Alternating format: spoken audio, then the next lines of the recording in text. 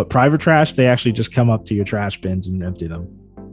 What, to your house? Yeah. You don't have to put it out to the street? No.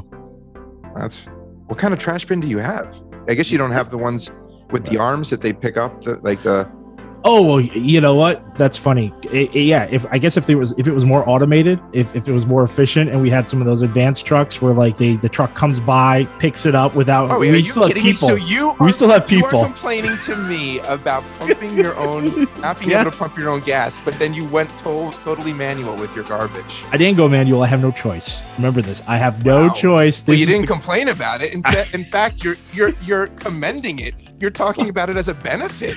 Kind of is on my part. Wow, on my part.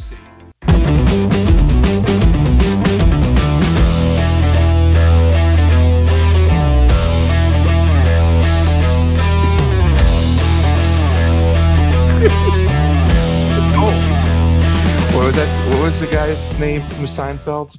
Oh God, he's like, it's gold, Jerry. It's gold. He does like the Ovaltine joke or something. Yeah, I can't remember. It's hard to, oh my God, I know I have his face in my head. Oh man, that's gonna bother me. It'll come to you eventually. So we've taken a little bit of a break. Yeah.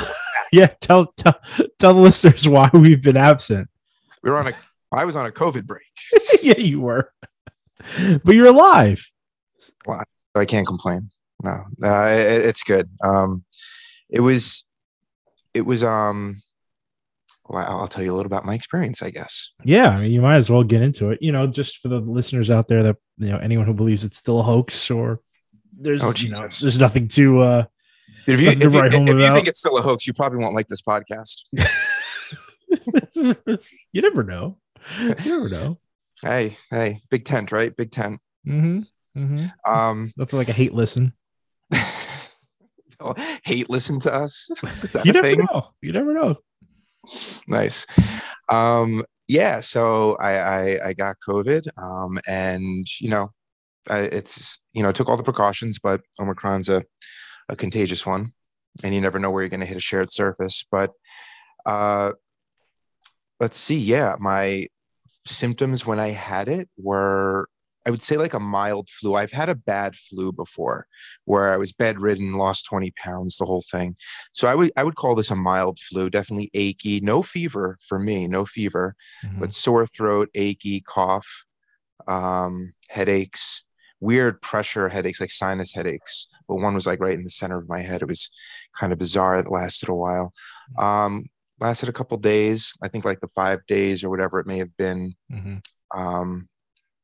That usually viruses take to run their course.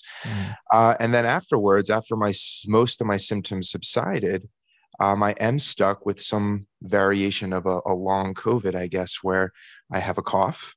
It is getting better, but at night and in the morning, it's worse. And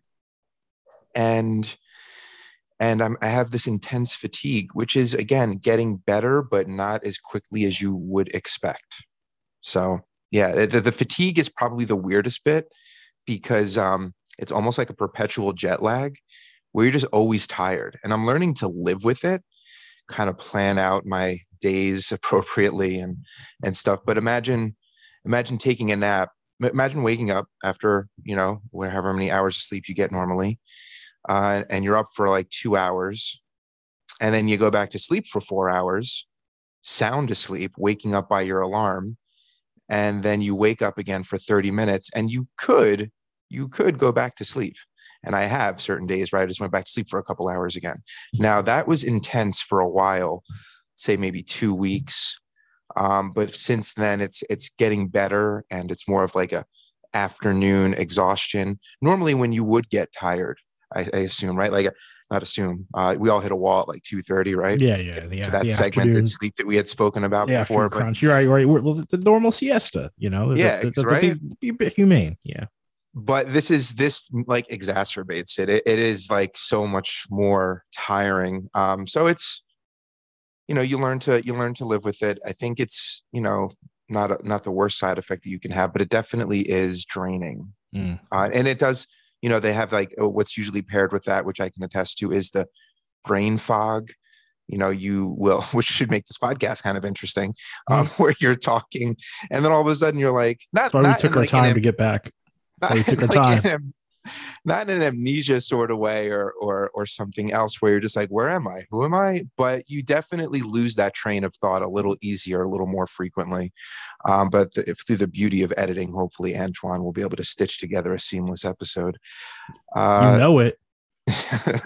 but yeah, it's not to make the whole thing poor me or COVID centric, but the it's been I think interesting. it's important though. I mean, because again, I don't think that we give a lot of deference, especially in the media. They don't talk about long haul COVID. When they do talk about long haul COVID, they're talking about like very extreme cases, people who have COVID for half a year or a year later after first contracting.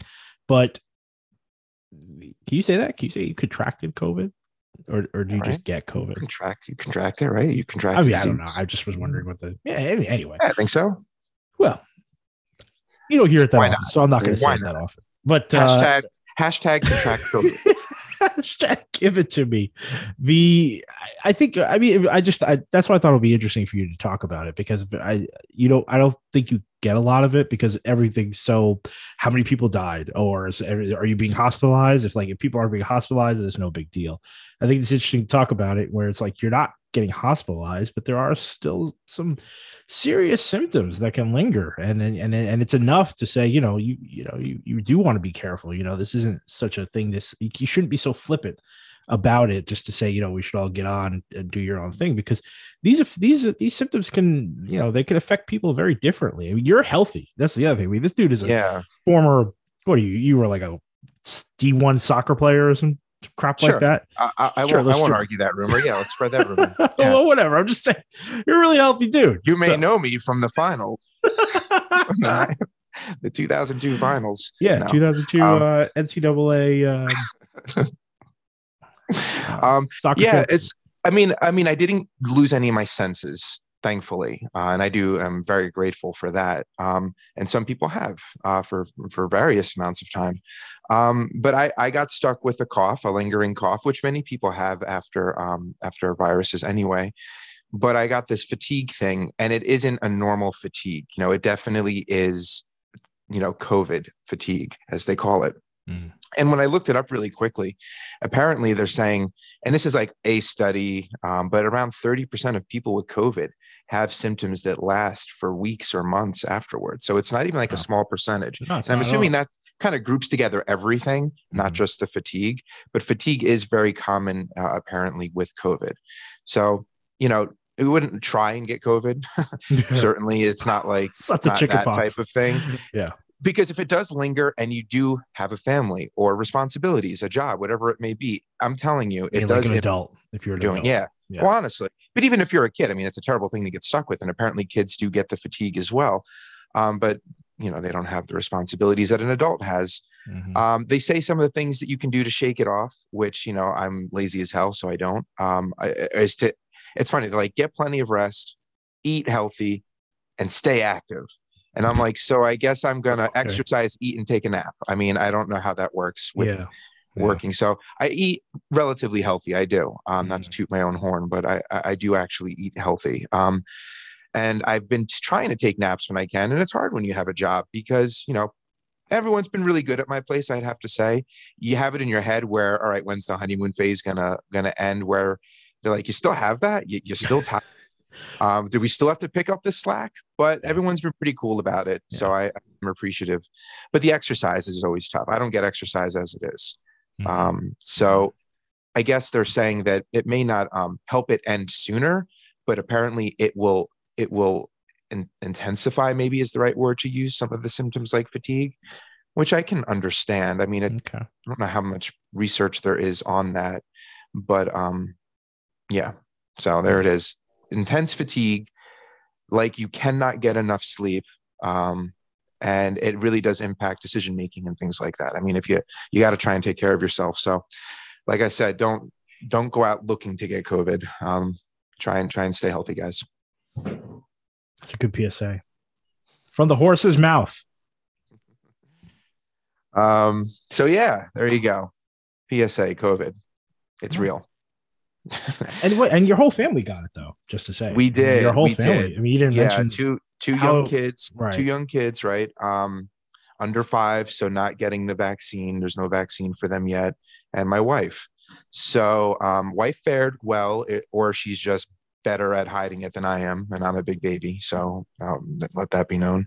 I read an But article a while back that said man flu is real. That I think virus I sent that to hit. you. I think I Okay. was sent that to you. Okay. All right. And it was a single study, but I will die by that. And it's because apparently, for various reasons, women's immune systems are apparently, allegedly, better than men's. So the same virus could affect us, but men get hit harder. And I will repeat that study, single study, not reproduced, every time I get called out for not feeling well. But there you go, guys. So yeah, so, all right, but I mean, look, yeah, you're lucky that everyone fared all right, and yeah, the kids. It was a little scary with the kids. One of them peaked a very high fever, which if it would have went on for longer than an hour, we would have had to make a trip to the hospital. So it was scary with the kids, and I'm a new parent, so to speak. So whenever you see your kids sick, it's like, oh my God, what can I do for them? But when they get fevers that are just really high, like scary high, you're like, what's going on? So it was a little gut wrenching, and of course that stuff happens to happen overnight. So that just doesn't add to any kind of comfort level when you're exhausted and sleeping. Mm-hmm. So yeah, guys, don't get it. It's real. And if you do get it, take care of yourself. Yeah. This guy is not a paid actor. All right. This is real. This is life, people. Yeah. So if you want to move on. Yeah, sure. Yeah. Do you have anything? I mean, I got a ton of stuff. Grief. It's been. Did you have anything pressing? Did you have anything where you're like, 3 weeks, dude, we like, is there anything like heavy? Do you have heavy stuff? Because I don't really have heavy stuff. I mean, I got light stuff. I mean, you know what, we should, since we're easing back into it, and you've got the brain fog. I don't want to tax you into with things that might be a little too controversial, and then you might step in it. I don't. Oh boy. This guy's gonna be like, why'd you do this to me? You ruined my life. That's right. Yeah. I don't even know what. There's so much crap that's happened, predicaments since we've been gone. I mean, we could touch on, but actually, you know what, we should do let's do light-ish, because this is something that when you got COVID, I was going to bring up. All right, you got something. And I've had some feedback that people sort of do enjoy the local stuff, the local government stuff. So. Well, you mean local to New Jersey? So yeah, like literally, like local Jersey. You've heard from people in New Jersey, like, I really appreciate that. I mean, I'm sure if we did something, well, they're local people. They're local people. Yeah, we have done stuff in other states as well. Just by nature of the story, we've done the California fires and the prison system over there. We've done the wolves and how they impact Minnesota and places. And there's more with the wolves too. What's one of the stories I have, actually. Oh, good. Okay, so you can keep that one. But so back to New Jersey. So you go back to Jersey. I'm going back to Jersey. So a couple of weeks ago, it was basically the week you got COVID. So when we were going to do that episode, my town's Facebook message board blew up because a lot of the newly moved in here New Yorkers got their underwear in a bit of a tizzy, and it was mostly about taxes, as one does in this country. Taxes is in usually this state the specifically. We have high taxes. New York has, well, that's the thing. New Yorkers are no stranger to taxes, especially if you look upstate like Westchester and all those fancy places. And well, I mean, look, the thing is that this town got hit hard with the snowstorm, not the snowstorm, the flood, like back in, I can't remember, like maybe it was like the fall, like early fall or something. And and so, right? Is that it was a hurricane? Yeah, whatever. I mean, well, whatever. It basically flooded out, and New Jersey got that state of emergency and what have you. And FEMA was actually really good, because I mean, my basement got flooded out, and we did get some money from FEMA. So that was really that was government working, and I was like, I hope people can see this. Government can work for you. But yeah, so a lot of the New Yorkers were like, in this town in particular, the taxes are higher than every other town sort of around, like surrounding us. And when the flood happened, we didn't really, when people were putting all their belongings and everything that had been destroyed in the flood out, the town was sort of very slow to figure out, like, we, as a New Yorker, you'd expect like the town would amass some sort of, emergency fund and start taking care of like all this trash that's just being laid all over the streets, and then, fix the roads and all these different things. And none of that was really transpiring. And it started getting a lot of couple of towns, they were like, why do we pay these taxes? Is that like apartment mass transit type mentality where you need the streets cleared? And, it is, and it isn't. It is and it isn't. Building. I hear what you're saying, and yes, you're right. As part of New York, because New York is a bit of a, as much as people complain about it, especially when I live there, but it's amazing what you can do in a city of 9 million people and how efficient things like that can be, such as sanitation and the trash pickup. But it was getting contentious because the people out here, which New Yorkers are not used to, we have to pay for our own trash service, which I have a whole thing on how ridiculous that is. I would hope most people would agree, except for people who live in Jersey. Obviously, I personally just think that it's because the mob still runs. It's town by town. It's town by town. Town used to do everything, and now they do. Now my new town, they only do recycling. I have to pay for trash. So wait, your old town used to pay for trash. My old town used to do trash and recycling. Yeah. Oh, that's wild. See, I when I heard that my town does only recycling and I had to take up my own trash account, I was like, well, of course you're going to do recycling because you could sell plastic, right? So like you could make money off of that. So of course you're going to take that, and then you're going to leave me to pick up the bill on my own for. Is that really why? Is that why they do it? Yeah, you could sell it. Yeah, you could sell recycling because you can't. What, you think your town has a recycling center? You know how expensive and massive those things are. They have to sell it to someone, and you don't. It's not like they pay people to take it away. We used to. First of all, that's actually been a big issue because we, as a United States as a whole, majority of our plastic was sold to China, and then at some point, China was like, we don't want your plastic anymore. So it actually became quite a big issue as to what we're doing with plastic, because people might think it gets recycled. Majority of it just gets sold on mostly to the global south. I haven't followed up on those stories, so I'm not sure what's going on with plastic like to date. But yeah, a lot of plastic just gets sold on. If people didn't know that. So anyway, so that's why I assumed. I was like, of course you want that, right? You want that little income thing there. And I mean, I don't know if my town actually does that. That's just my assumption. But why they would take their recycling responsibilities and no trash responsibilities. Without getting, I don't want to get too off track with the trash, but I've always said, it doesn't make any sense. Like, let's say I wanted to boycott. Let's say I don't want to pay that trash bill. Okay, let's say I'm just going to put my trash in the backyard, and I'm just going to be like, you know what? I don't care. I'm not paying for anyone to take up my trash. I don't want to do this. Trash could just sit in my yard and I could just keep filling it up for years, right? You can't do that. You legally can't do that. Right. Yeah, you can't. So that's my point. It's like it's one of those, in this country we have so many of these like you could go to false the dump. Choices. Well, you can go to the dump. You could, yeah, but I mean, what if I don't want to do that? If the town's not going to pick it up, I mean, whatever. I'm just saying. I hear what you're saying. Yeah. What do you mean? What if you don't want to do that? What if I don't want to do it? You don't have to do it. What if I don't want to do it? What if I just want to have the stinky house? What if I just want the trash to just sit all around here? I mean, you can't do it. That's my point. So it's like, my point is that disease, it's unsanitary. Exactly, it's unsanitary. So it's like to make it seem like a choice by saying you have to pay for your own trash. It's not a choice. It's something you have to do. So it's a tax. And the town, my point is, the town, even if you're doing it individually, because everyone has to do it themselves, the town should still do something together where it takes care of it as one big contract with whatever the local trash company is, because it's only one trash company that comes to the town. So it's so my point is, it's like one of those. I hate these false Americanisms, like these false choices. It's not a choice. It's not like I get to pay and pick which trash people I want to go with. You have one trash provider that you're stuck with, and instead of paying a tax into the town so the town can facilitate, the onus is pushed onto you to facilitate for yourself, which you have to do.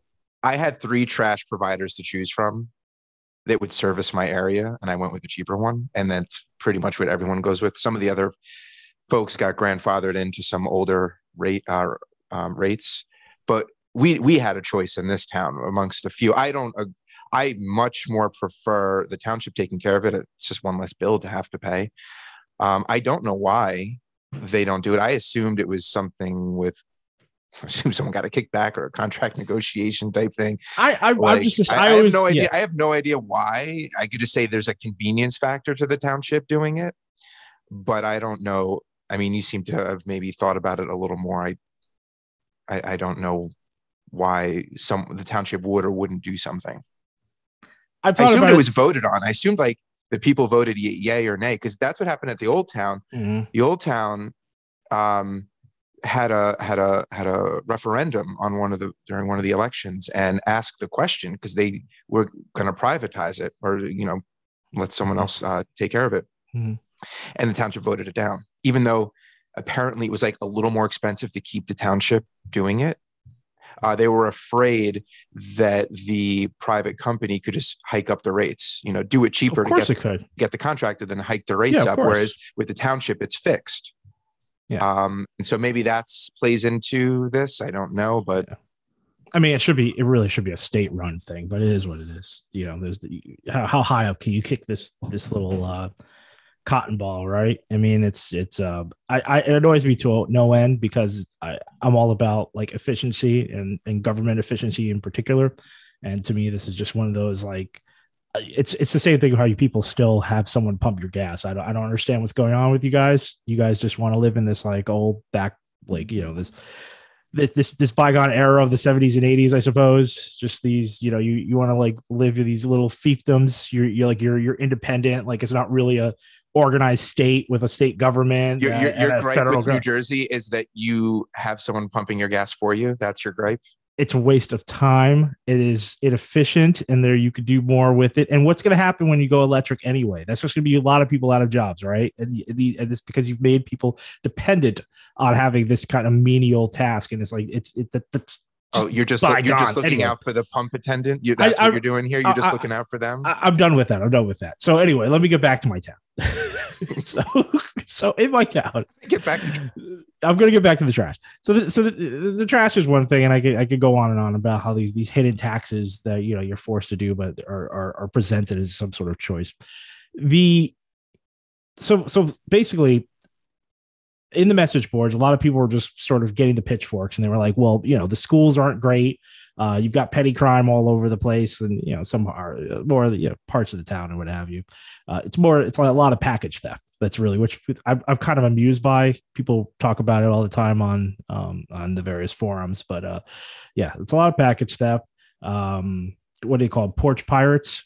I think that's the terminology that people will be more familiar with. And they were saying schools are less, the schools are mediocre. The roads still aren't fixed from the big storm. They were like, where do all these tax dollars go? Why do we pay so many taxes? And then someone from the city came in, or someone who used to work for the city came in, and they were like, look, the way city funds are allocated is that you're not actually getting the taxation is the same as the surrounding areas. There's nothing special about it. The only reason your taxes are higher is because you have less commercial business, and that makes your taxes higher. Now, I know it sounds simple, and anyone out there who's more, as a New Yorker, these are just not things you grow up thinking about, because you have so much commercial in New York. You just never think of the association. Now that I'm out here in these towns, these little, these small little areas. True. I mean, that's not the sole factor. Yeah. No, the guy, he was like, I mean, it made sense. He kind of broke it down. He broke down different areas, saying that you have some space here that we don't use for commercial space. And the town has done a bunch of referendums to make sure that we have no big box. So we have no, property taxes go towards your school. That's what I always thought. I always thought that as well. Does. Yeah, a part of it does. But he was basically saying that that is true. But I guess what he's saying is that our taxes would be even higher if we were contributing the type of taxation that other towns that have like really good schools contribute. Oh, yeah. Well, I see. Well, no, then that's being okay. So they're being but so that's how your town is doing it. And I'm sure that commercial enterprise within a town can lower taxes for the residents in general, but your taxes, if you wanted your school systems to match the amount of taxes that you think you're spending, your taxes would be higher, because they're not contributing enough to the school system. So instead of getting more commercial enterprise in, they decided to cut school funding so that your taxes weren't as high. That's what it sounds like they did. That could have happened. Could have happened at some point before. I mean, that sounds really unpopular. I can't imagine anyone being able to get away with that. Not if everyone's over, over 50 thing. No, it's up. The town is very. Because my old town had a lot young. of senior communities, and school budgets got voted down constantly, which is one of the reasons why we left. I would say the average age here. I mean, I don't want to go out on a huge limb here and say that everyone's a baby, but the majority of the reason people move to this town are because they have young children and they're coming out of New York now. But this is true. It might have been something like 10 years ago might have been the case. That could very well be true. You got to get some Walmarts. You got to get some Walmarts. Well, that's what the guy was basically saying. He was like, we have like space up on the, there's a specific avenue that's not the main street. But my point is, I just found it very interesting. That's my point. As a New Yorker, it's not something I ever considered. We only have one, what do you call it? Franchise, right? Starbucks. That's the only franchise we have in the entire town. There's everything else are independent businesses.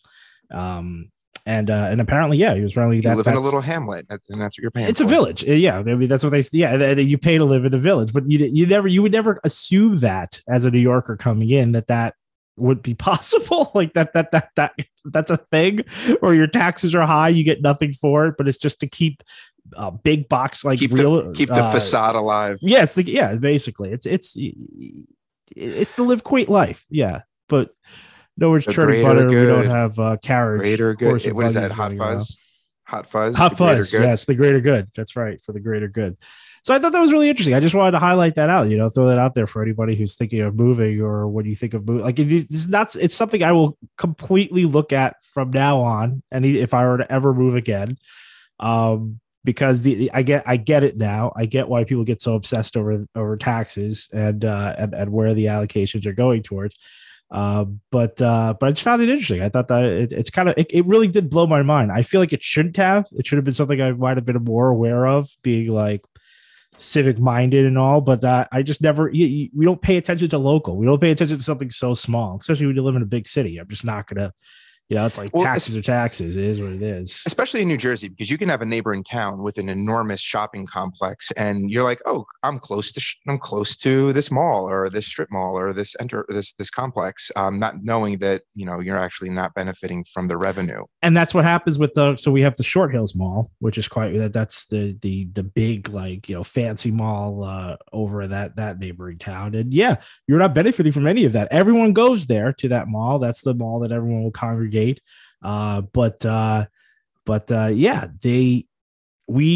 you're contributing revenue, you're just helping out the people of Short Hills to lower their taxes, and it's just money going out of your own community. You're seeing absolutely no benefit from it whatsoever, which is odd because we're all in the same state, right? But I mean, I'm no stranger to that. It's not like New York City gets a lot of resources that the rest of New York, upstate New York, doesn't get. So I mean, I guess I could feel now. I'm feeling as spurned as people who live in God knows where upstate, like Monticello or something. The city takes all the glitter and glams, and you just get whatever's left over. So I get that now. I feel except there's no city in New Jersey. Really, sorry, Newark. I guess Newark is a city, Jersey City. Yeah, I guess these are Camden cities. Like, oh God, that's a city too? Okay, whatever. It might be. I don't know. Whatever. Little small cities in Jersey, but they should unite. They should unite to become something bigger. You unite happen to live in New York, and now everything's like, oh, you call that a city? Like, give me a break. Give me a break.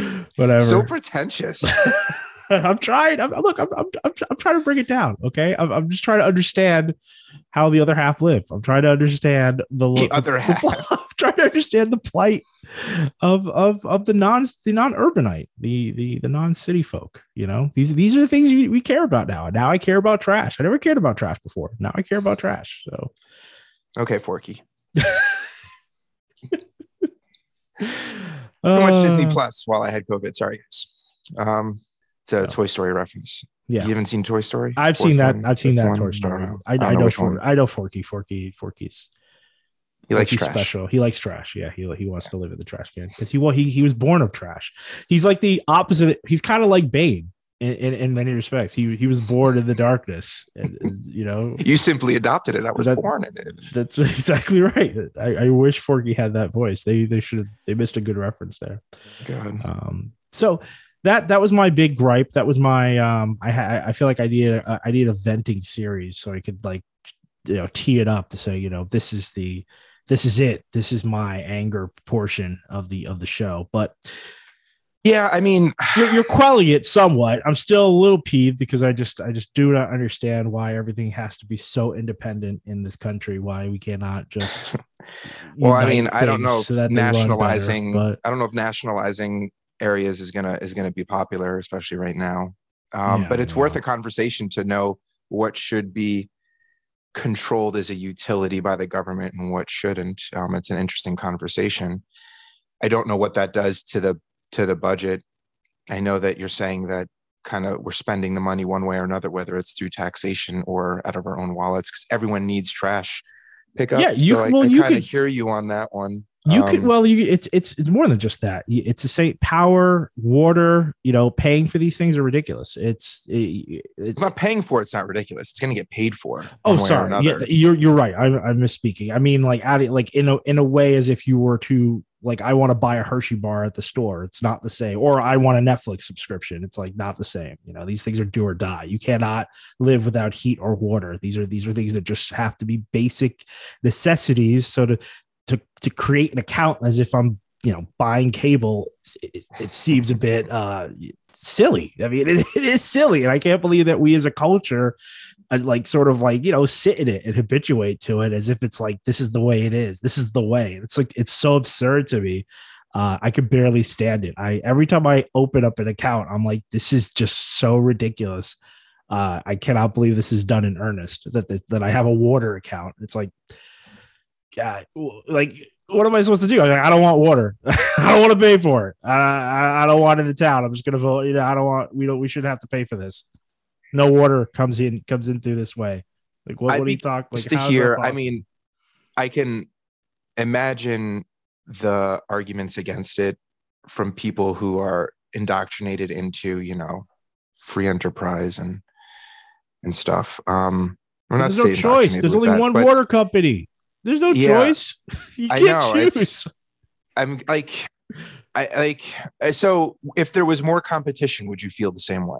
No, I would. It would be so different if there were so then it's not about one choice. Then it's not about one choice. Then right? You're saying that because it's a critical utility. I'm saying it would be less. It would be less of a pet peeve to be at the forefront of my nerves if there was tons of choice. But in the back of my head, I would be like, this is absurd because we all need water and it's a basic human right. There's no point to having these little accounts that I'm paying whatever dollars a month for access to it. It's just ridiculous. The fact that I have to pay a service fee, that's one thing. If you want to talk about actual usage, that's fine. But in my contract for heat, I have an actual service fee that gets charged at the beginning of every year. That's so ridiculous. I wish I could be like, you know what? Screw you guys. I don't want it. I'm just going to live without heat for this winter. I'm just going to do it. I don't care. Drill for a well so you can get some well water. Right. Well, people who live off the grid. That's the thing in this country. Every time you start talking about these things, there's always some. Actually, given that you flooded from a river, I think breach, you might hit well water. You might have underground water. You should drill for it. I'm sure I cannot. That's the other thing. It's so funny that there are so many things like preppers, for instance, or this is one of those my big pet peeves when I did live in New York. You have all the people in the middle of the country that are always arguing against giving money, or at least against funding money into what I consider basic necessities, because they are like, I live off the land. I've got my own well in the backyard, and like all my electricity comes from solar, and I'm self-sufficient, and I don't want to pay I don't want to pay this corrupt government who's going to rob me.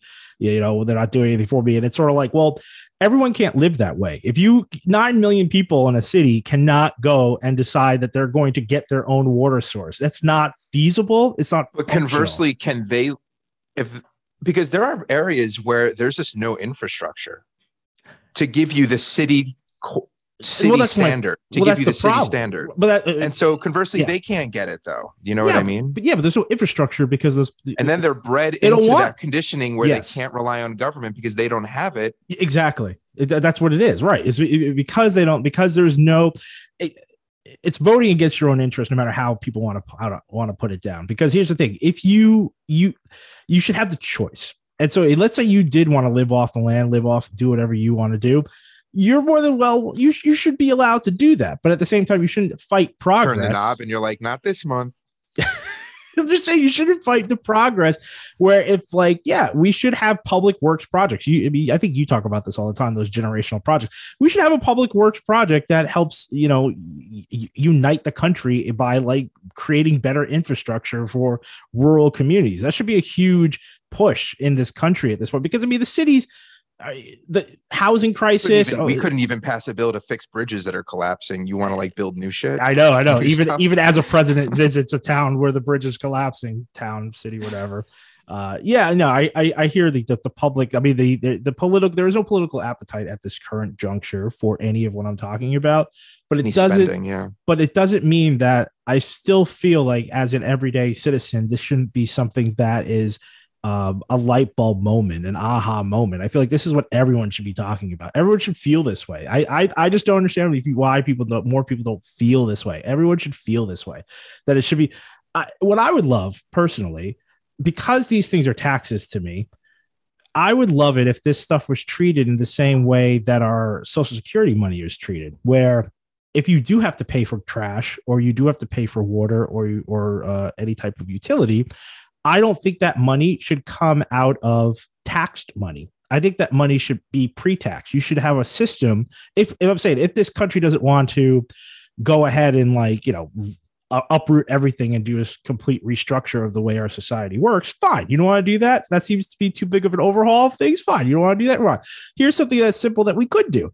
Money that goes to things that you have to pay for and you cannot opt out of should not be taxable. It should be money that you get off the top when you're paid your income tax. What is that? What are those cards for health? The HSA? Yeah, like the age, whatever. Yeah, the thing that you get for like healthcare or whatever. It should be a same. It should basically, you could extend that program. That's something we should be doing. Extend that program. That's very palatable. To pay for utilities, so that, because right now it's double dipping. As far as I'm concerned, all the governments are double dipping, because they're taxing you up front, your income, and then they're giving you another tax to pay for utilities, because these are things that the government is providing in some one way, shape, or another. And a water company, a power company, they are utilities, and so they are arms of the government. So if you have to pay for it, you're paying two taxes. The first tax and your income for the federal and whatever your state and local, and then a second tax to these people. And that's double dipping to me. It should be pre-taxed way before you get your income. And then that money that you get when you take home your money, you don't have to think about paying utilities or whatever with that. That money is money that is true. But I guess is the argument that that's the system that exists today, and the money is being spent. So then if you do that, then prices will just go up to compensate. Why? Why would prices go up? Explain. Because the money's being spent. What do you mean? This double dipping, this double taxation that you're talking about. The money's being spent. The government's spending the money. So then if you cut that revenue for them, then the original price will compensate for the tax-free whatever. Wouldn't it? Isn't that like how it works? They're not just going to do more with less. That's not, I mean, it'd be cool if they did. But. I mean, I think that I'm being a little. It should be the same on the government level. No, you're right. It would probably be less in some respect. Yeah. They're going to get less money, and unless they figure out a more efficient way to operate, or they cut things, I assume the prices will go up. But I don't think anyone would argue that there isn't bloat in government. I'm sure there are efficiencies to be found. I'd have to think about that part, because I mean, I'm not sure I considered that. You know what? I didn't consider the government's retaliation. Two good ideas. You're right. Let me take that back and mull it over and weasel out some of the finer points, and then I can then maybe I could come back with a more airtight solution to these ills, these societal ills. But anyway, I mean, that was just I was like, off the top, regardless of how you want to look at it, I was like, we should not have to be paying for these things out of your own pocket. These things should just be. And he wants it done faster. Antoine doesn't want to look at his trash when he puts it out there. He wants it picked up a couple. You know what? No, I can't say anything about that. The one added benefit of private trash that I have come to enjoy is that you do not have to put it out. I have to put out recycling because that's government run. But private trash, they actually just come up to your trash bins and empty them. What, on your and to your house? You don't have Yeah. to put it out to the street? No. That's What kind of trash bin do you have? I guess you don't have the ones with the arms that they pick up the. Oh well, you know what? That's funny. Yeah, if I guess if it was more automated, if it was more efficient, and we had some of those advanced trucks where like the truck comes by, picks it up without. Oh, are We you still have kidding me? So people. We still have you are people. complaining to me about pumping your own, not being able Yeah, to pump your own gas, but then you went totally manual with your garbage. I didn't go manual. I have no choice. Remember this. I have no Wow. choice. Well, This you is didn't complain about it. In fact, you're commending it. You're talking about it as a benefit. kind of is on Wow. my part. Wow. On The my part. hypocrisy. The hypocrisy. And it gives jobs. There's a guy who does it. It's about jobs. Nice. Full circle. All right, so Wow, that's a good place to end that one. That was my holler corner. Maybe that's what I call it. All right. All right, what'd you have? Well, I got a bunch of stuff, but we talked about the wolf, so let's scratch that off the list. Wolf update. I don't know what yours was, but we've been covering wolves for any new listeners. You've been covering wolves, gray wolves specifically, for probably over a year. And there's an important development. A judge restored federal protections for gray wolves after their removal in the waning days of the Trump administration, which exposed those predators to hunting. Was this your story? No, this is about restoring protections. No, that's not my story. What's the opposite? Yes. It's well, maybe we may be talking about two slightly different things too. So, as a reminder, a wolf hunt last year blew past the state's quota, killing 218 wolves in 4 days. This judge said that the U.S. Fish and Wildlife Service has failed to show wolf populations could be sustained in the Midwest and portions of the West without protection under the Endangered Species Act. This may be the difference here. The ruling does not directly impact wolves in the northern Rocky Mountains of Idaho, Montana, and Wyoming, and portions of several adjacent states. Those animals remained under state jurisdiction after federal protections in that region were lifted by Congress in the last decade. So maybe that's the difference. Is your story is probably probably wolves under state jurisdiction. Yeah, probably. Yeah. I mean, I didn't bring it to talk about it today necessarily, but I think there was like a headline. You keep talking. We're gonna look up this headline real quick. So okay. So here's a bit that stuck out to me. Attorneys for the Biden administration defended the Trump rule that removed protections, arguing wolves were resilient enough to bounce back, even if their numbers dropped sharply due to intense hunting, which we've seen. At stake, according to scientists, is the future of a species whose recovery from near extinction has been heralded as a historic conservation success. That recovery has brought bitter blowback from hunters and farmers. And we've spoken about this before. Wolf attacks on livestock are uncommon, but can cause significant economic damage to farmers when their cows or sheep are killed. This is the part that I have a little bit of an issue with. But who am I? City slicker, sort of.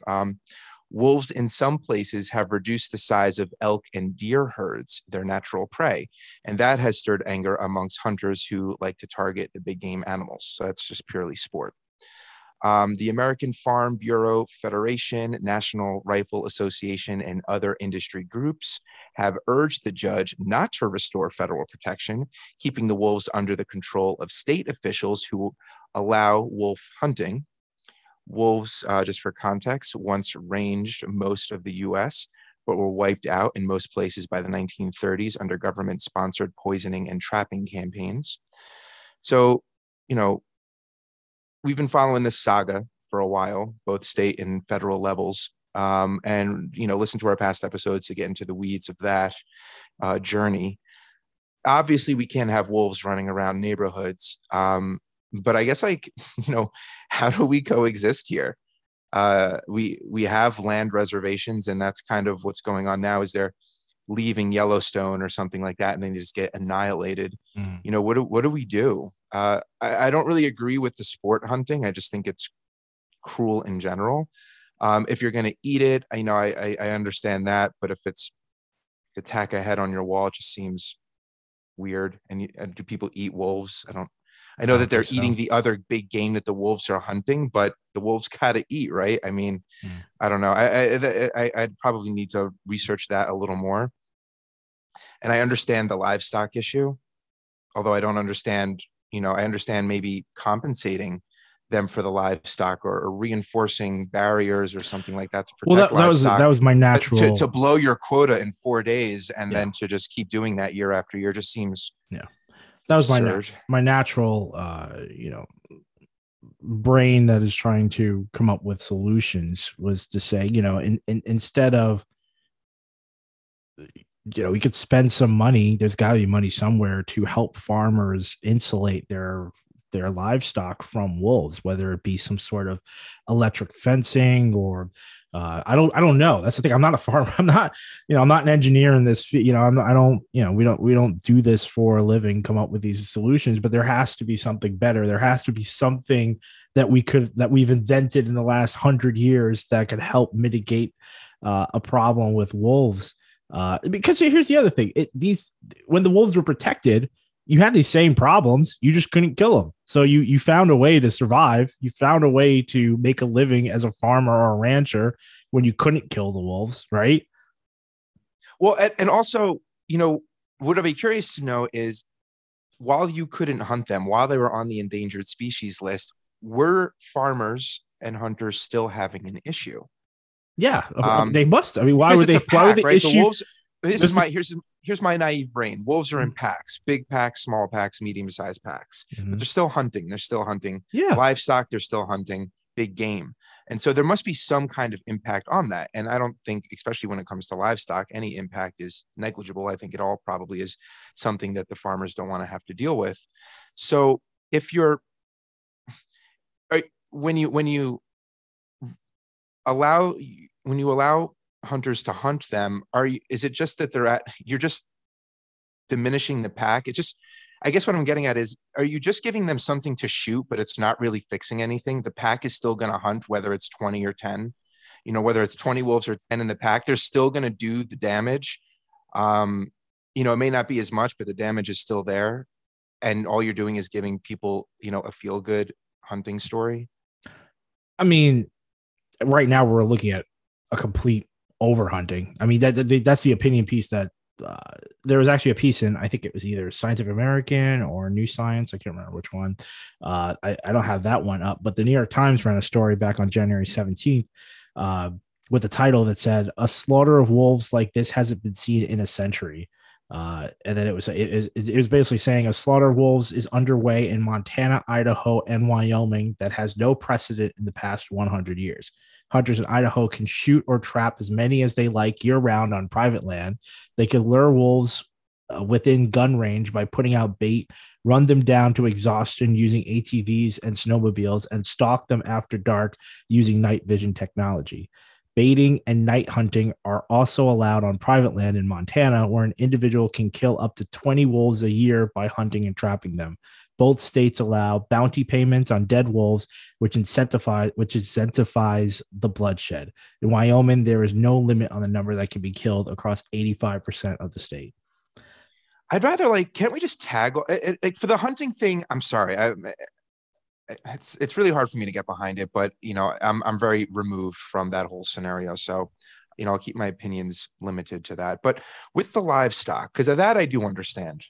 Um, can't we tag the wolves and have a more scientific approach, where let's have a campaign where we tag them and then Well, I we think can that's what was see happening before. exactly which, not to say that we would hunt those wolves down, but to see the behavior of the wolves that are impacting livestock, if we can't build the fences for the farmers, and figure out a way to, I don't know, shift them, shift their You can pack. move them. You can move them. If you could bait them in this way, you can move them. Scientists or people like rangers or whoever's in parks department people, I think that have experience moving wolves. I know you for a fact you can move Well, they packs. It's just relocated them. expensive. We've Yeah, we've you can covered that relocate them. before. Right.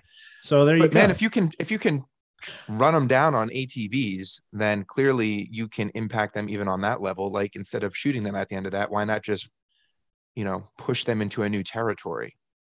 I mean, we don't know how aggressive wolves are in terms of maintaining their own territory. So we don't know how many miles a wolf. Well, if you're tagging them and they cross some invisible fence, then deploy the drones to reroute them to their territory. Talk about expenses, invisible fences, and it's like these like no man's land we're talking about here. That's the other thing that us city slickers forget is the vastness of these areas, because they're remote, right? And there's only so many people out there, and to an extent, I can see it. If I lived out there and the wolf populations have grown exponentially, I shouldn't use the word exponentially. We don't know how they've really grown, but let's say they've grown to the point where somebody was able to take them off the environmental safety protection list, the endangered species list.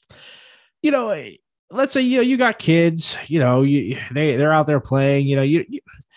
You got all these wolves around your property. I'm sure it's uncomfortable. I'm sure you don't enjoy it, but I feel like if you can kill 20 wolves a year, I feel like that should be enough. That should be enough, I suppose. Well, it's just not very scientific, is it? Yeah, it's not scientific at all. It's like, oh man, Joe lost 10 sheep, 3 sheep. I have no idea. Let's slaughter 218 in 4 days. I'm sure kind that's of the not approach. A fair representation, but kind in terms of what the livestock loss part of it, yeah. But I guess when will we reach a stage where if we sanction the mass slaughter of an animal for this purpose, are we going to take more of a scientific approach to it? Like, we're going to do a little bit of diligence. I get this probably worked in like the early 1900s, and this is all that was there, but we do have more technology. No, we don't need to deploy drones or something every time they cross an invisible barrier, but surely we can do a little better at diagnosing the issue. I'm sure. Here's the thing: where we're talking about drones, though, I mean, it doesn't really cost that much to run drones, especially now. I mean, drone technology is, I would say, that has advanced exponentially. There is enough, like you're saying, there is enough to tag and track via drones the movements of various wolf groups, and it could be even enough. You could create an alarm center of sorts that farmers can app into, like they could buy into, that alerts them if wolves are near the property or what have you, so that they can take measures that might protect their livestock. That's the kind of a government-funded Ring doorbell. Basically, that's exactly what we're talking about here.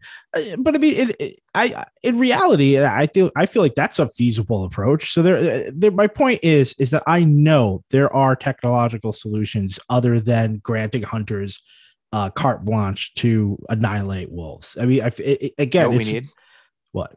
Wolf Week. We do need a wolf week. Wolf Week, like Shark we need some Week, celebrities raised awareness, right?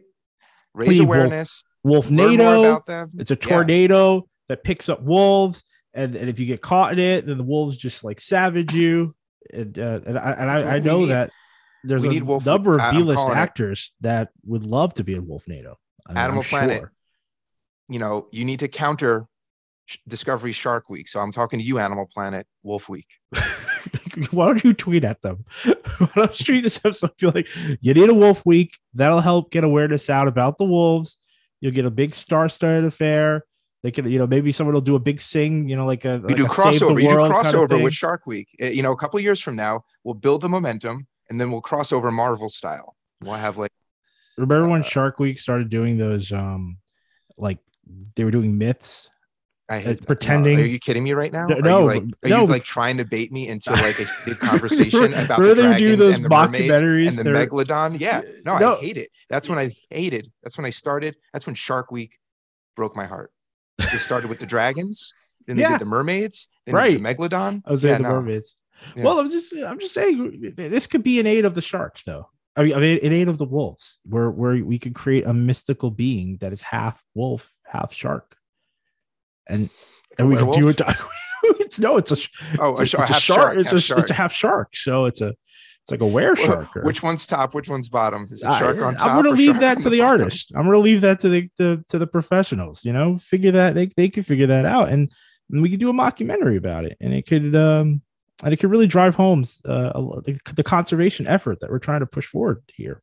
It's a were shark, or there you go, a wolf shark, or it's a wolf with a shark's tail.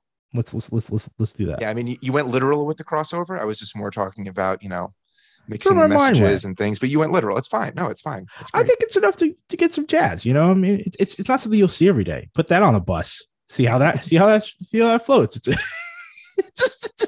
It's a wolf with a shark's tail. Wolf with fins. That works. Or it's a shark with a wolf head and it's underwater. Oh, that'll sell. I mean, that'll kill. Blockbuster. You know, if Sharknado did something, I'm sure that'll work. So that's the wolves. I gotta cap it out. That was a wolf update. Wow, that was good. You think I was just sitting around doing nothing while you were held up in COVID? I was working on this show. I was working on my bits for the show. You know it. Yeah, you gotta get a soundboard. You gotta put shoes on your feet and like clang them on the desk. I would love to knock on a door. Who's there? Like a 1920s, one of those 1920s shows. Guy. Like A Christmas Story, right? That was the big radio show. A Christmas Story was a show like that. I was thinking of Howard Stern's Private Parts. He does a lot of that stuff in his does he? In that movie. Oh, okay. Kind of where I was pulling from. Oh. Not real life. I don't know any radio people. Well, it's A Christmas Story. It's that movie. Yeah, no, I know Christmas Story. Yeah, I don't remember the radio bit in there, but it's fine. Anyway, I watch next Christmas. That's how we got the "You'll Shoot Your Eye." Okay, it's from the gun of the ranger in the radio show. Yeah, but they don't actually show the radio show and like how they. Yeah, they do. He listens to the radio show. Yeah. Well, yeah, but they don't show like in the radio station, right? No, they don't show it. But you're saying you assume. So you're imagining. Yeah, you assume. Well, I mean that's you got to use your imagination for radio. That's how it works. That's how it worked. Before YouTube's, before Google and their monopoly. I did have one that I was somewhat excited about. I had a lot of topics. You have another topic? Actually, I do have another topic. I have a backlog. It's a freaking cornucopia of topics that we were left with. Like when we go back and forth. I like back and forth. All right. Well, Elon Musk launched his own Tesla Roadster to space 4 years ago. Where is it now? Oh my God. I remember that. It was a red convertible with a mannequin, right? The most powerful operational rocket in the world, SpaceX's Falcon Heavy, made its inaugural launch from Florida and tore into outer space carrying nothing other than Elon Musk's personal Tesla Roadster. The cherry red sports car, which is occupied by a spacesuit-clad mannequin nicknamed Starman, is still out there, taking a lonely, oblong orbital path around the sun, traveling as far away as Mars's orbit and at other times as close as Earth's orbit. Well, it's nice it didn't hit the moon like his other rockets, so that's a positive.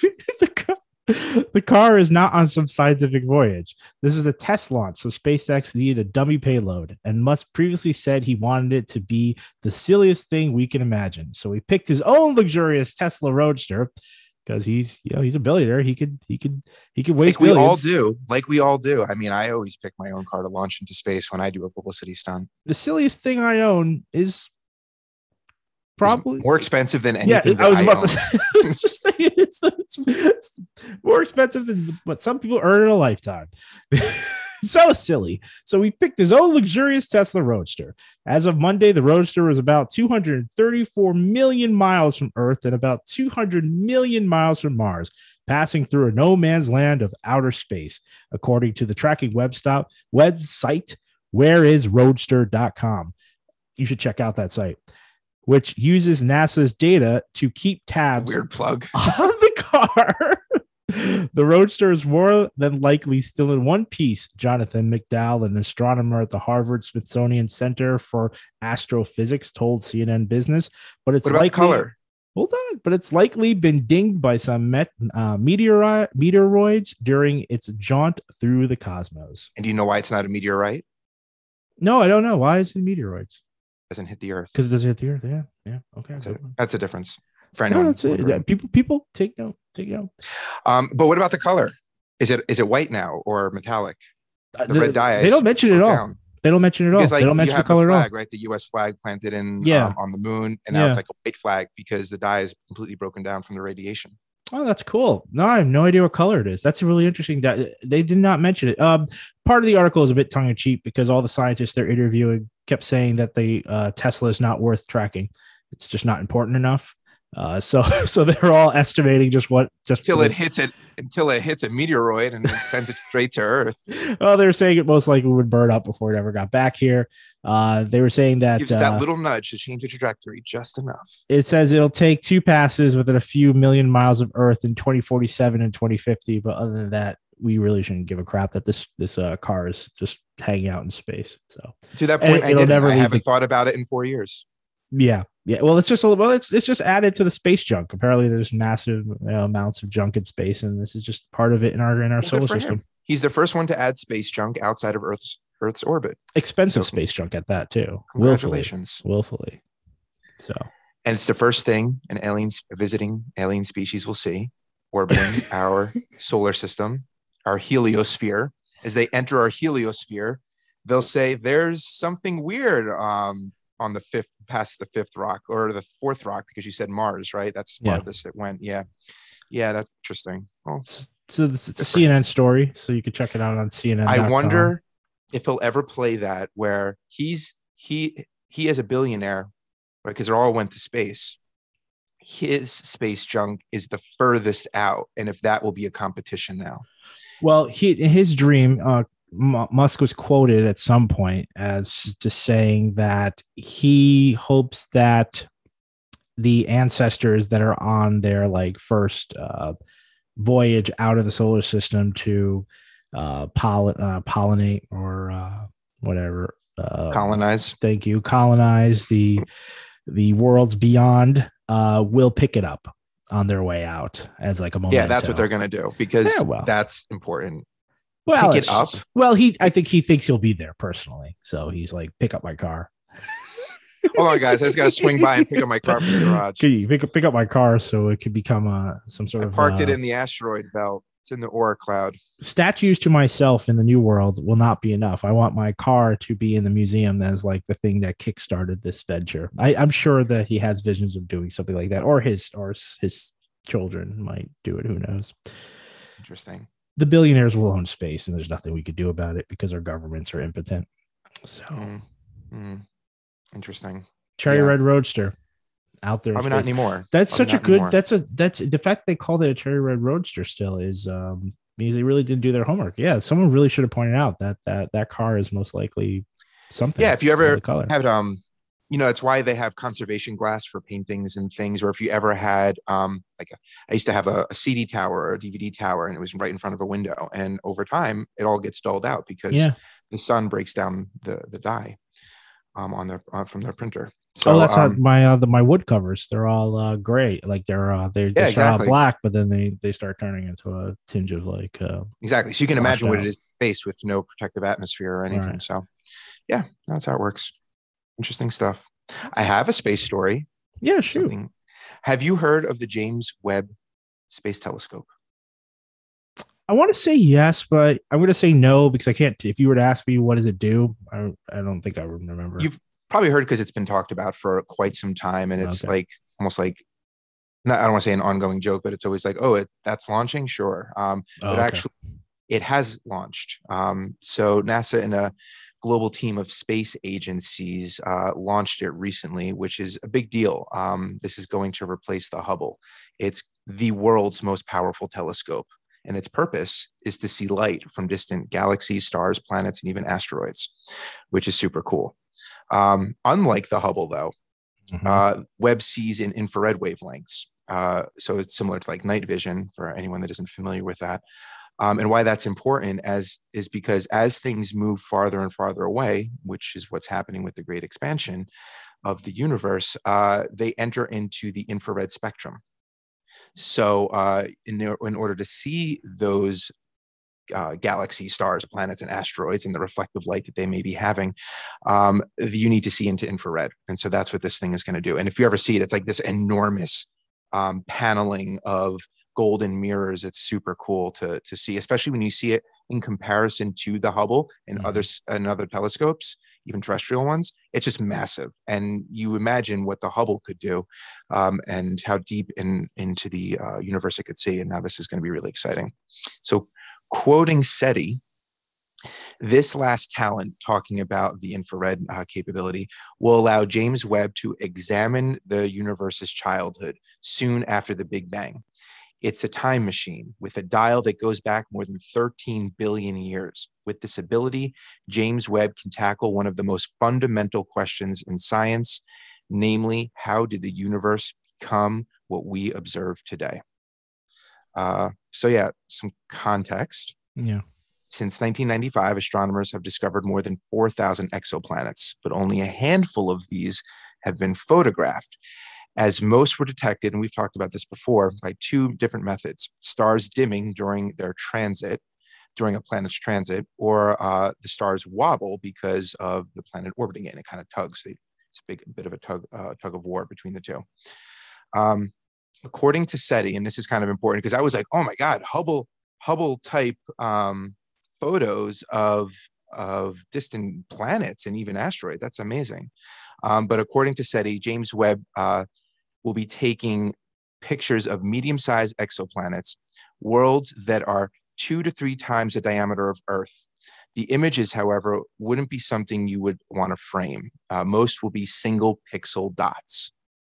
But astronomers will pass the light from that dot through a high-tech prism, spreading it out into a rainbow, and detail the structure of that spectrum to determine the planet's atmosphere, which is super important. This will give way to understand of the planet's biology, what type of biology would give off that atmosphere, or constitute that atmosphere, the gases in that atmosphere. And scientists have even wondered if Webb could spot artificially produced gas in the atmosphere that would imply intelligent life. So it's kind of cool. That's really cool. That's really right? cool. I mean, the next few years are going to be really exciting. And then someone, I believe in the comments of some of the articles that I was reading, had pointed something kind of cool out too, that may add to the excitement. And it's basically keeping in mind that Galileo and his terrestrial-based telescope was only 400 years ago. So 400 years from Galileo to today. So when you imagine the acceleration that we've seen, especially just in recent decades, I don't know. We may actually find some pretty cool things out soon. It's been a process since this is launched, of unfolding and positioning. It's got to be in like this special area of our solar system where it's super cool and it's not getting overheated. Even the, I guess, radiant heat from our planet, from Earth, could heat up the telescope to where it won't function properly. So yeah, they figured this all out. And I don't know, I'm just super excited to see what happens. I mean, when Hubble launched and we got the images back, when they finally repaired the mirror, that was groundbreaking. I mean, we got to see nebulas and all these different wild things that you could never imagine. Yeah. And now it's all about atmospheric composition and what's out there. This is really cool. I mean, it's interesting. There isn't more. I mean, of course, they have to play it down. But I mean, this is based on what you're saying. I mean, when you went to the thing about seeing artificial gases for life, that could be made by intelligent life. But I mean, I feel like at this stage we'd be just so interesting to see any more habitable, like even if they're uninhabited, but worlds that are in our Goldilocks framework of habitability for us. So that'd be interesting.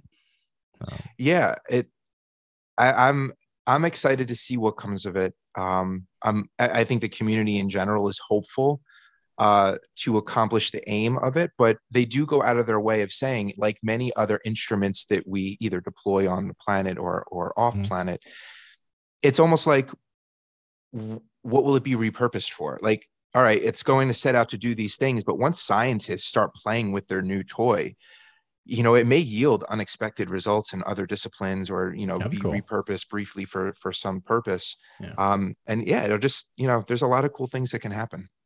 It's monumental, momentous. It's a momentous occasion. So, but to your point of, not really hearing about it, it's a shame that this isn't bigger, widely known and celebrated. Yeah. Yeah. I mean, things like this used to be, but yeah.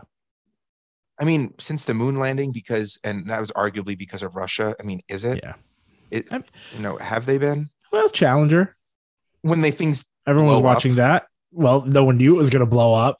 How many people? I mean, were they watching it, Yeah, of or did they course. watch it It's a afterwards? massive time. No, it was a massive event. Well, it was the first. This Teacher. is where it was one of the first civilians, if not the first civilian, right? Yeah. The teacher that went up. I mean, I don't so know. it was, Yeah.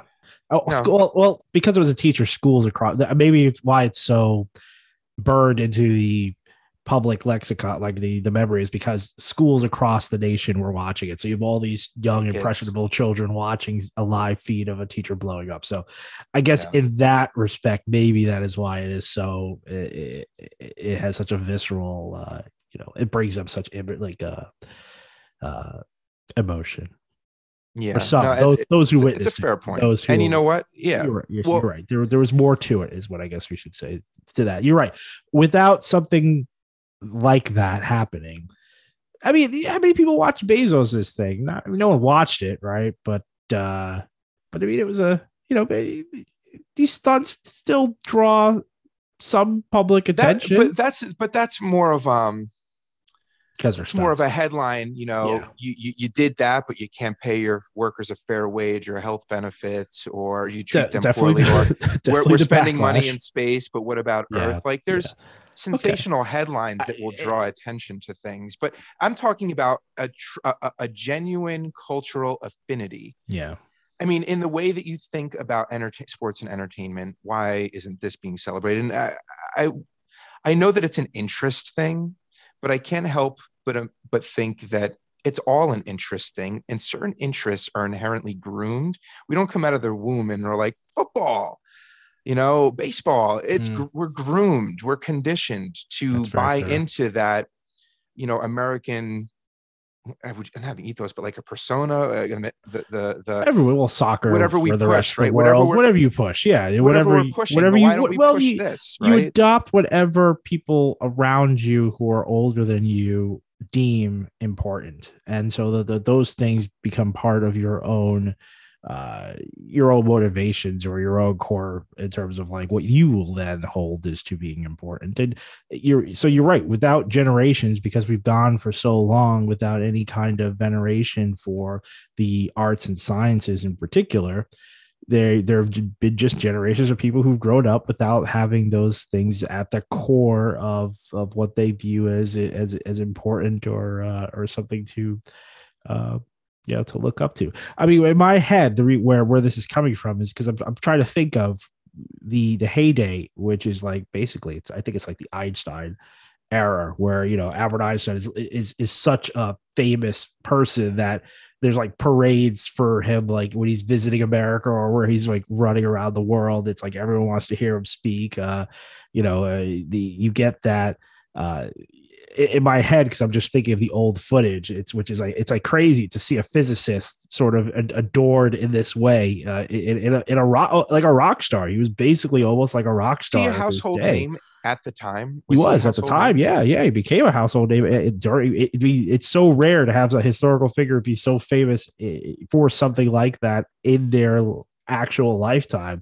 This is not something where he became famous, years after his death and people started looking into his research. It was like he won the Nobel Prize. He became a rock star overnight almost. And so I'm just saying that we haven't had synonymous like with that. Genius. I mean, people will call you an Einstein, right? Yeah, that's exactly what it was. Yeah. So we haven't had anything like that. I guess that's my point is, I guess without, but it bothers me because it's just the one thing. I mean, you're naming one person, right? It's not like you name like Tom Brady and that's the only athlete anybody knows. You're even saying that that's the heyday, and it was only one person that people could recall. Well, I mean, I'm sure there were others. But you know what I mean? There were others. Yeah. Not many. Yeah, but there were others. Well, I mean, Franklin was famous in his time, internationally You're naming famous. People for, like, centuries apart. And that's the thing. That's the way our history works. It ebbs and flows. I mean, you were bringing up the Galileo and the telescope and how it's like 400 years and now we're doing something different. It's like because of the progress, not because I can't recall any other scientists or anything like that. So I got a guy in the 1700s. Then I got a guy in the early. The early 20th what are you talking century. about? Everyone knows science.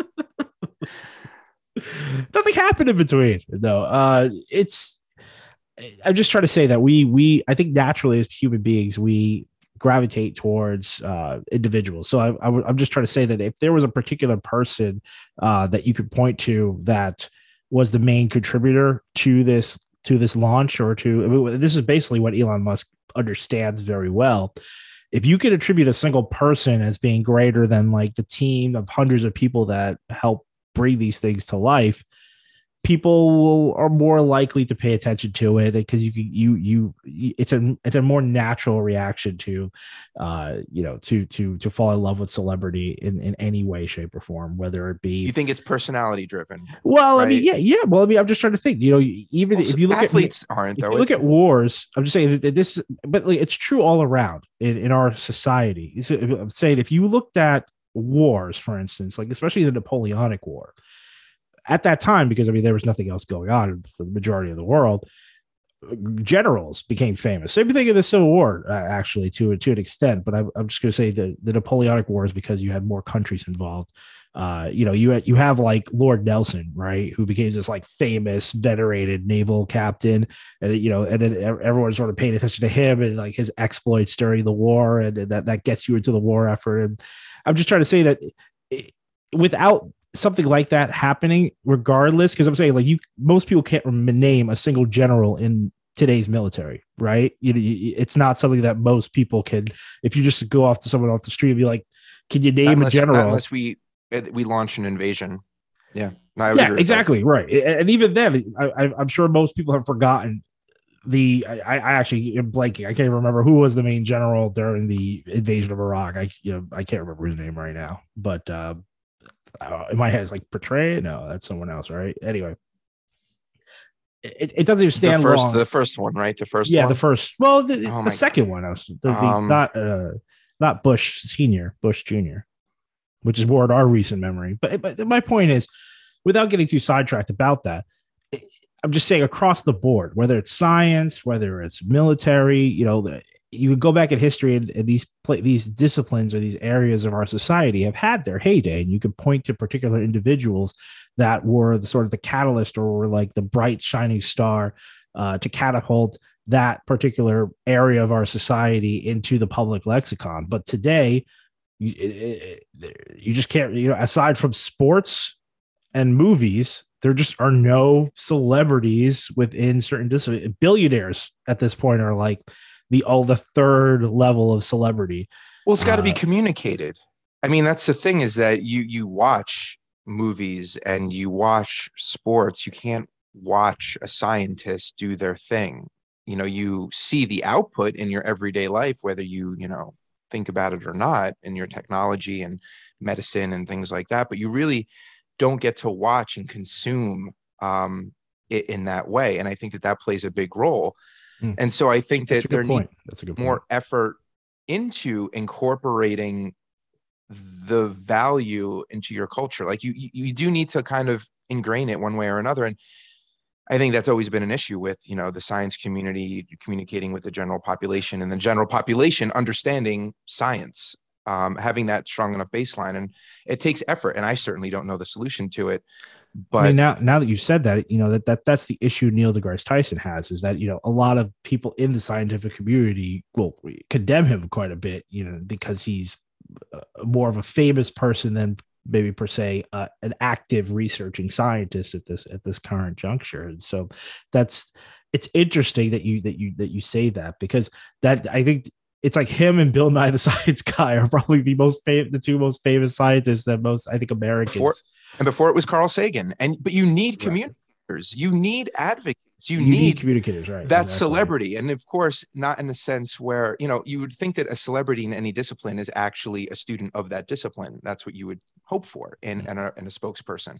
So yeah, you want them to be scientists, and they're brilliant people, but you need communicators. You need to bubble them up, and you need to put them out into the public. You'd also want the public to have an interest. They have a vested interest in the success of our STEM area, but you want them to have an active interest and an active role in seeking out information too. And I think that right now we do a poor job at both. And I think both the general population and the scientific community could do a better job at meeting in the middle. That's well said. No arguments for me on that one. I have to agree. What do you want Gosh, to I do? wish I did it. I think that's a good place to wrap it. That's good. I don't want to push it. You fared very well in the fog through the fog. I must say. I would say that. I have one short funny one if you want to hear it, or we can hold it off. It's up No, to you. no, no. You know what? You want to push? Who am I to hold the patient back? Having fun. I got pent up. Listen, I'm gonna pass out after this. I'm taking my COVID nap, but I'm good. There was something that made me laugh, and I don't know if I'm going to do it justice right now because I actually watched the video and it was not that it was hysterical, but I could just put myself in the headspace of the people watching, the viewers. Okay, go Have for it. you heard this? AI controlled camera keeps cutting away from the ball to track a bald headed referee.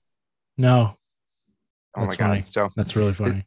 the Scottish football team, Inverness, Caledonia Ah, Thistle FC. Iverness. Do you know it? Okay, I I don't know know how it. to say it. Okay, good. You say I, it. I don't know if I said that right, but yeah, but I know I can see the team colors. Yeah. Okay, announced a few weeks ago, it was moving from using human camera operators to cameras controlled by AI. In a proud announcement at the time, they said that the new Pixelet system uses cameras with inbuilt, not built in, inbuilt AI ball tracking technology. That's the quote. And would capture all the excitement in glorious HD and beam it directly to the homes of season ticket holders since COVID has prevented anyone from attending games in the stadium. It, like I said, it's really funny to watch. I mean, it's like an SNL skit. Just as the match seems to get interesting, and this happens repeatedly, the camera abruptly and repeatedly cuts away from the ball to track the linesman. It's perfect comedy. I mean, it's happening at just the right time, and then the panning is just gold. And just the way that this thing is swinging away from the ball and focuses on the dude's bald head, just as a goal is being scored. I'm not lying. Like just as a goal is being scored, it's like nope, goes to this dude's bald head. Um, the fans must have been so infuriated. Um, and but This they, is this is live, right? The game is going yeah, live on air. The goals are being scored at very important integral points of the match, as a goal would be in a soccer match, and even no one gets to see 5 it because the linesman breakaways. because this guy is getting excited probably, or he's running with the team in order to keep track of transgressions or You can imagine fouls or what have you. now that I'm thinking of it to help you visualize it. The camera seemed to be situated Infractions. at like the 50-yard line, like Mhm. midfield Yeah. for anyone that isn't familiar with the sport, midfield in the middle of the Mhm. field. And so you can imagine that every time the ball went towards the goal, it would recalibrate back to the linesman that was at midfield, his bald head. Like it would track, and then pull away. And so every time the ball would go by the goal, which is where the goals are scored, but also where Yeah. all the excitement is, it would pull away and refocus and go to the dude's bald head. Um, it was great. I mean, I'll post the I feel like it's video. so. Yeah, you have to see it. I mean, I definitely can objectively say that is a hilarious thing to witness or to listen to. I want to do a belly laugh. Don't get me wrong. In my head, I'm doing jumping jacks. I'm belly laughing. It's just something you just got to see. In my head, I got to see it. But I can imagine that it was right up there with the utmost of hilarities. I mean, the club clearly invested in this, so I don't really know where they go from Clearly, here. But the fans had some, I guess they choice had some good choice comments. spirits. Well, they had some, they had two suggestions, and I was like, I wonder if that would work. One is for the ref to wear a toupee, and the other is for him to wear a hat. And Hat. I at was just gonna first say I hat. laughed, and I was like, wait a minute, that might actually work though, It would work. Yeah, absolutely. I just can't right? believe how his head must be massive. Must be a big headed ref. No, I mean, I'm not going to knock on the dude. He's bald, whatever, but it's a normal head. He's not like this massive cranium. It's just like, It's like pinky in the brain. it's not like a shine's coming Yeah. off it and you have to squint or anything. I mean, the dude's bald. There's no big deal, but it's just hilarious that, and I guess it's because the ball becomes so minuscule in the Yeah. distance that it finds the next biggest round thing of a single color. I think it's interesting that even AI focuses on the path of least resistance. Human beings often get chided for our laziness or our which I mean, in a way, I mean that is efficiency. You're right. You're finding the least resistant path is the most efficient path, which is what robots and computers are usually tasked with doing. So it's kind of interesting that the most efficient thing to do if you were tasked with following a round object is to follow the closest round object. And if an object were to get too far away, you refocus to an object much closer because that is the most efficient task you would be charged with committing to. That's very interesting. Yeah, I wonder what like the IT department or the engineers at that company, that call when it came in. They were probably Because saying it's clearly doing they what it didn't was think supposed about to it. do. No, they were, they were probably saying And they were like, like, oh, that's what it wow, was I didn't programmed to think do. about that. Yeah, it's funny. I wonder what they're doing to Well, work I on it. mean, it does speak to a larger issue of AI, and I think I've talked about this before, especially when it comes to who's programming AI and how you do not think of all the different possibilities because you have biases. Human beings have biases, and then we program those biases into the technology. I think I've mentioned something about that before. Yeah, we talked about this with the escaping robot. Exactly. So clearly, no engineer who happened to work on this product were bald or did not do any kind of testing with anyone who had a receding hairline when working it in the test fields before it went live. And that's what I'm saying. You work in these biases. You don't think about things like this. You don't think about it because if you're, it's just not something you'd be concerned about necessarily. So this is the product. Yeah, that's a good point. I mean, they had to have run tests, but did they run tests with bald men? No, they didn't. Obviously, they did.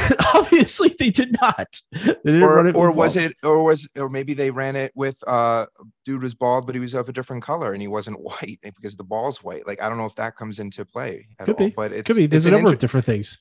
But it's an interesting point where they just didn't think to test the diversity of human heads, human anatomy, human hair anatomy. So that's funny. All right. Okay. I have other ones, but no, I think we should call this episode. It's going. It's been a while. Besides, before you pass out, before you just fall out of your chair. So, Jamie, where can they find us? Because we didn't quit. I really worry that most people who were listening to this podcast thought these guys just gave up. They stopped going. Just took a little break, couple weeks off, no big deal. But we've been active on Twitter, so you can still find us at Retraction Media on Twitter. Keep letting us know what your thoughts are. Let us know what topics you want to cover. We do get suggestions, and we do appreciate that. Tell your friends and family to take a listen, and rate us if your podcasting platform allows for it. And with that, Retraction out. Welcome back. Welcome back to Retraction. 4 years ago